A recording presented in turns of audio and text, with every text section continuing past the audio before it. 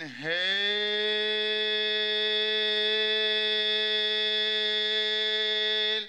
exhale.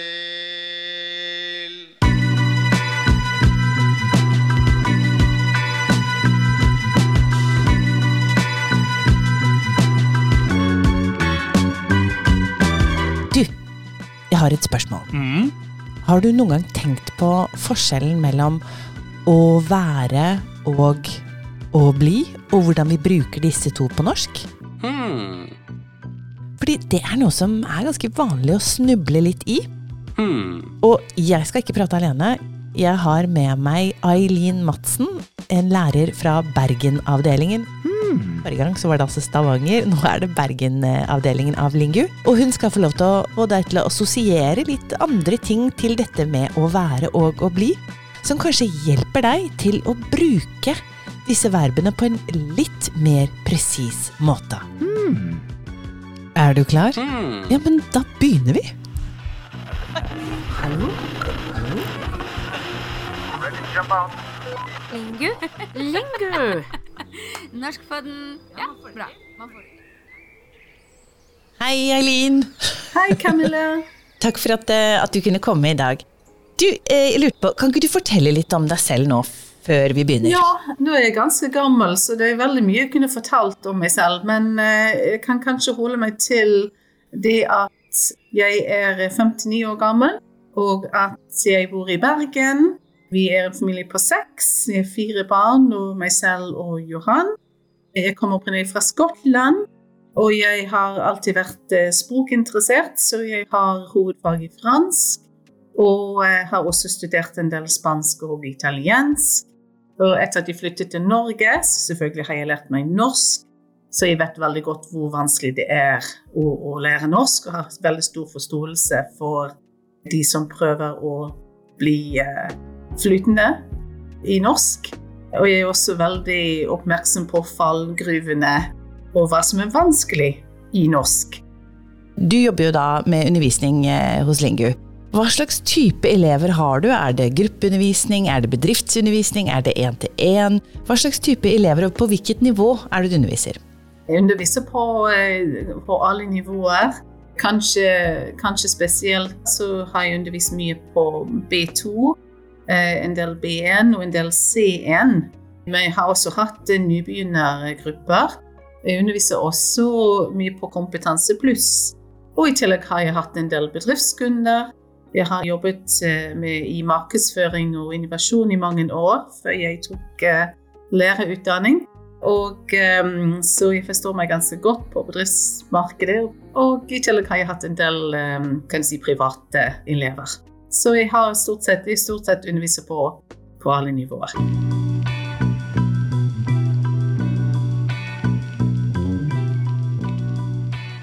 Ok, så som dagens grammatikkekspert så har jeg et spørsmål til deg, og det er en problemstilling som jeg tror det er en del innlærere av norsk som sliter med.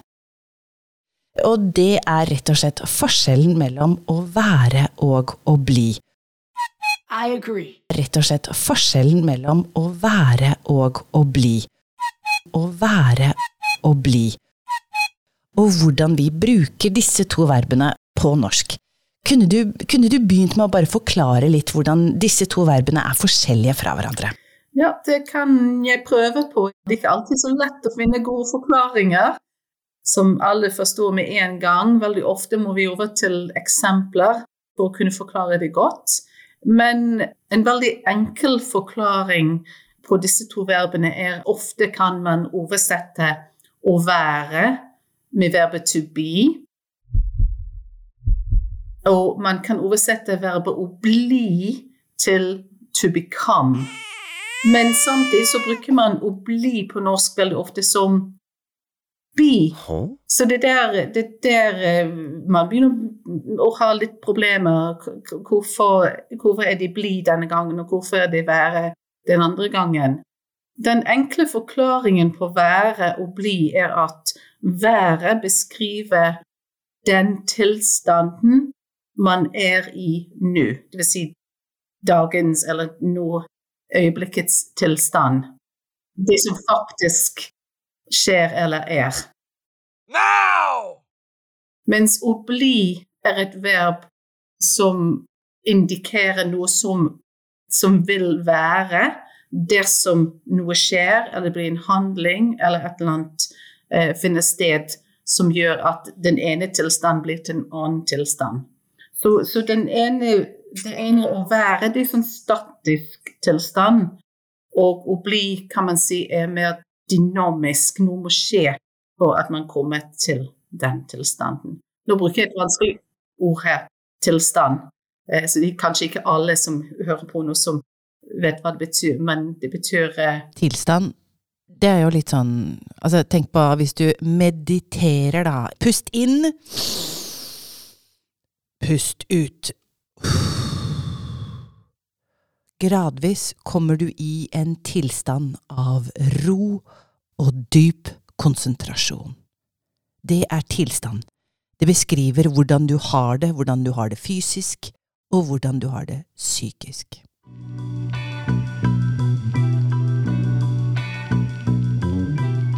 Men kan man si at det med verbet å bli, så det en slags transformasjon? Ja, transformasjon antagelig en sånn stor ord, for det kanskje det mer nyansert enn det, og det det som gir problemer, for det ikke fullt så transformativt som to become på engelsk, eller et fransk ord som devenir, som antagelig kan brukes I stedet for å bli noen ganger.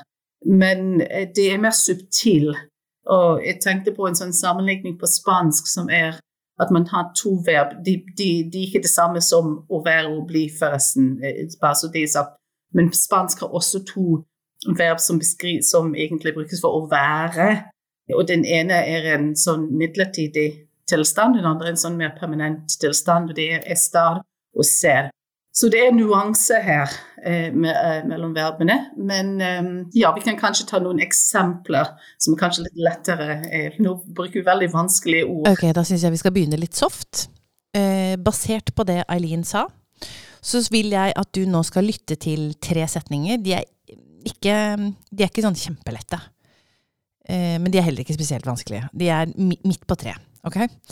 Det jeg vil at du skal gjøre at jeg vil at du skal tenke på om det beskriver, altså om subjektet, altså den tingen eller personen som hovedtema I den setningen, om det blir beskrevet en statisk eller en dynamisk tilstand hos dem, ok? Ok, så vi klare? Ok, nå begynner vi. Jeg tror det kommer til å bli en fin dag. Den setningen statisk, eller den dynamisk? Det et snev av forandring I den setningen der? Et lite hint. Ja, det det. Ok, setning nummer 2. Små barn redde for å bli forlatt I mørket. Ok, her har vi følelser. Men hvis du ser etter følelsene, og de redde for å bli forlatt I mørket. For å bli forlatt, det en statisk tilstand, eller det en dynamisk tilstand? Har vi et snev av endring I den setningen? Ja. Ok. Nå var det litt sånn komplisert. Ok, nå blir vi på den her. Ok. Nummer 3. Folk flest tror datamaskiner aldri vil bli I stand til å tenke. Ok, disse datamaskinene, når vi snakker om dem, snakker vi da om en slags statisk tilstand hos dem, eller snakker vi om en dynamisk tilstand? Ja, det jo en dynamisk. De skal jo endre seg til å bli I stand til å tenke selv, til å tenke selv. Ok. Hvilke knagger det vi kan hekte dette på, sånn at det blir lett å huske forskjellen mellom å være og å bli? Ja, nå det ikke så lett å huske selvfølgelig med en eneste gang, spesielt på de lavere nivåene. Men hvis man tenker, når jeg sier tilstand, så hvis du tenker kanskje en emosjonell tilstand, så la oss ta hvordan man føler seg på et visst tidspunkt, ikke sant?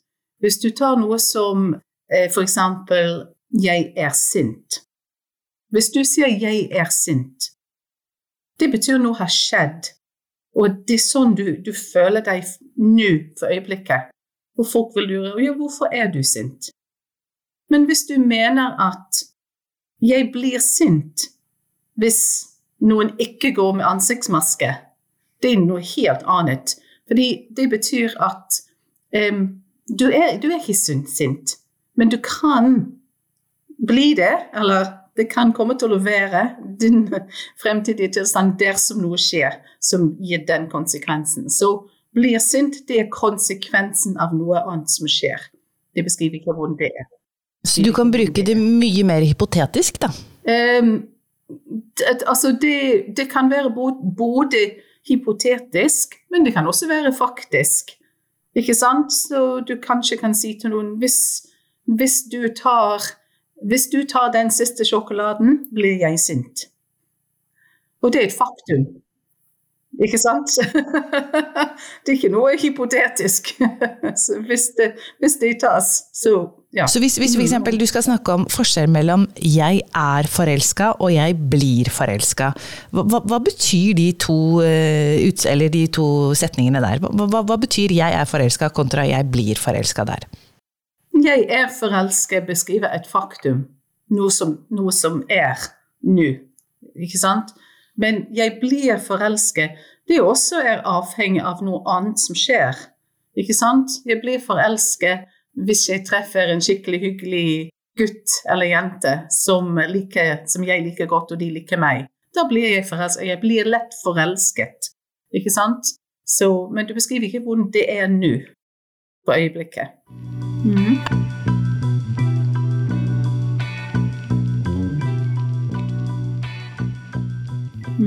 Det veldig vanlig å blande og bli med å være? Det vanlig kanskje ikke så mye med følelse, det kanskje det letteste å forstå hvordan det brukes, men bli brukes på norsk i en del uttrykk der man må oversette på en annen måte enn verbet å være i andre språk, og det kanskje det som gir noen problemer. Så for eksempel på norsk så sier man bli sittende. Ikke sant? Bli sittende. Stay still or sit down. Ja, så sånne type oversettelser vanskelig, og det finnes en del sånne fraser som ikke så lett lar seg oversette fra norsk til andre språk og vice versa. Så det kanskje når vi bruker bli i uttrykk som trenger mer tolkning. Jepp, det riktig. Tolkning stikkordet. Så nå skal du få lytte til noen setninger som jeg har håndplukket bare for deg. Alle disse setningene bli-setninger, men jeg vil at du skal tolke om det bli som i ikke rør på kroppen, frys, eller om det bli som en helt klar transformasjon, en overgang fra en tilstand til en annen tilstand, eller den tredje varianten som rett og slett, ja, du kunne like så godt brukt å være. Ok? Lytt godt etter nå, ok? Det var umulig for han å bli ferdig med det på en time. Det var umulig for han å bli ferdig med det på en time. Hvor lenge har du tenkt å bli i Japan? Hvor lenge har du tenkt å bli i Japan? Da hun merket at den mannen fulgte etter henne, begynte hun å bli redd.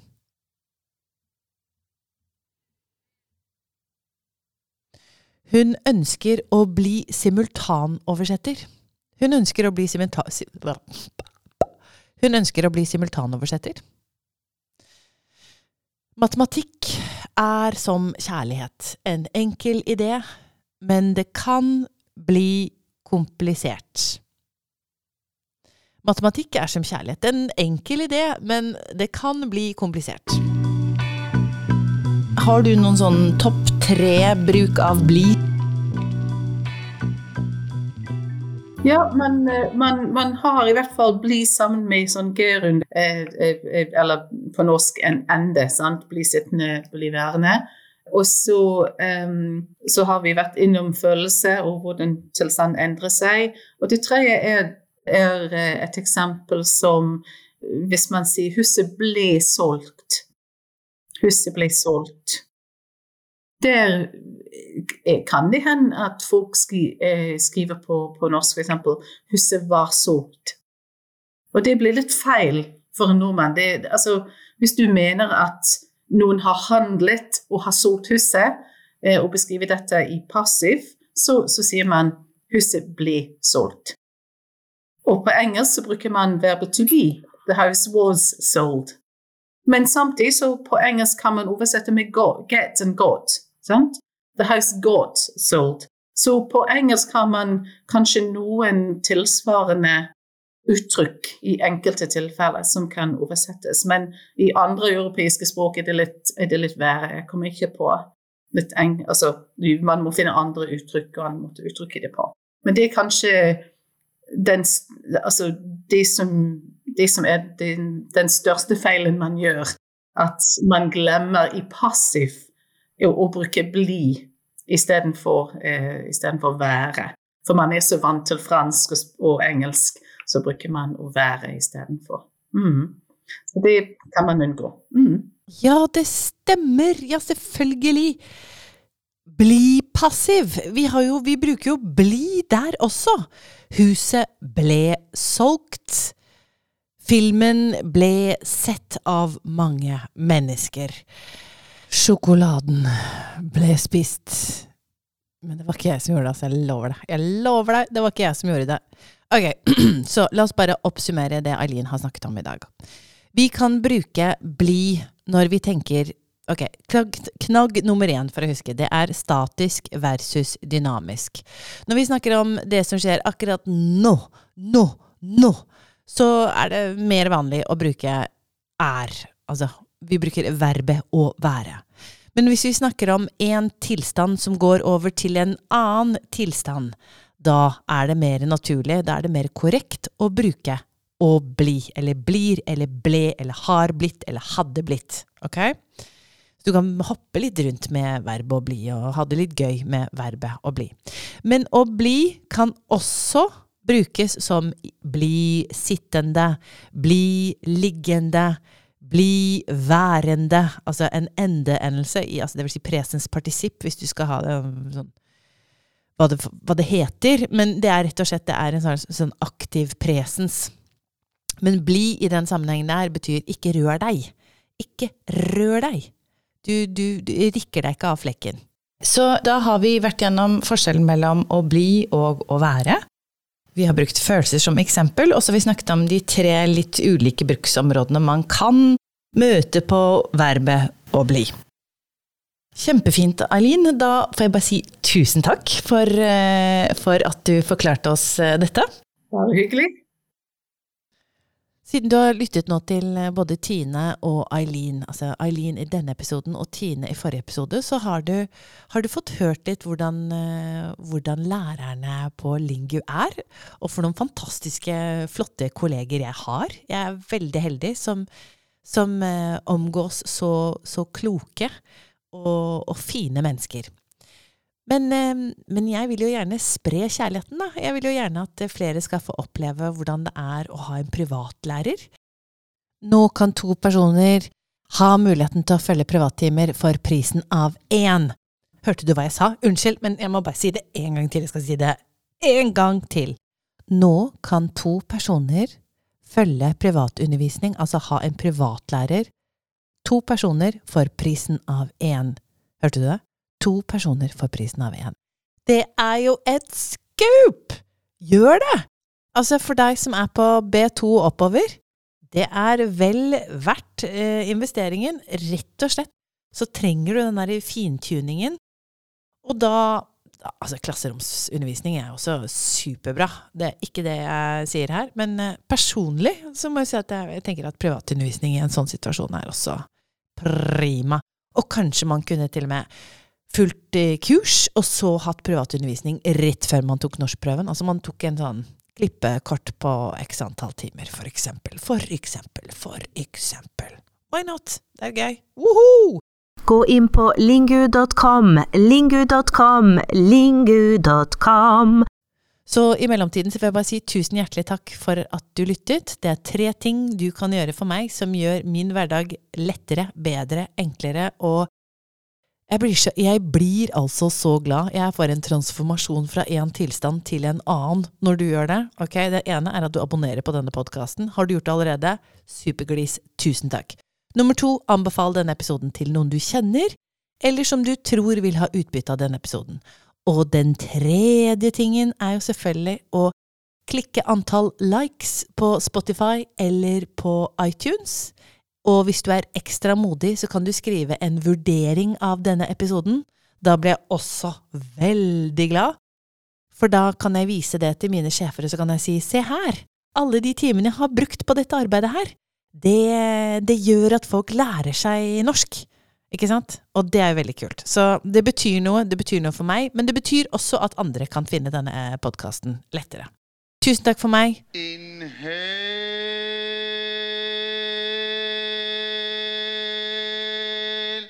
exhale. Norskpodden blir lagt av Lingu i et lite studio med enkelt utstyr og gode folk.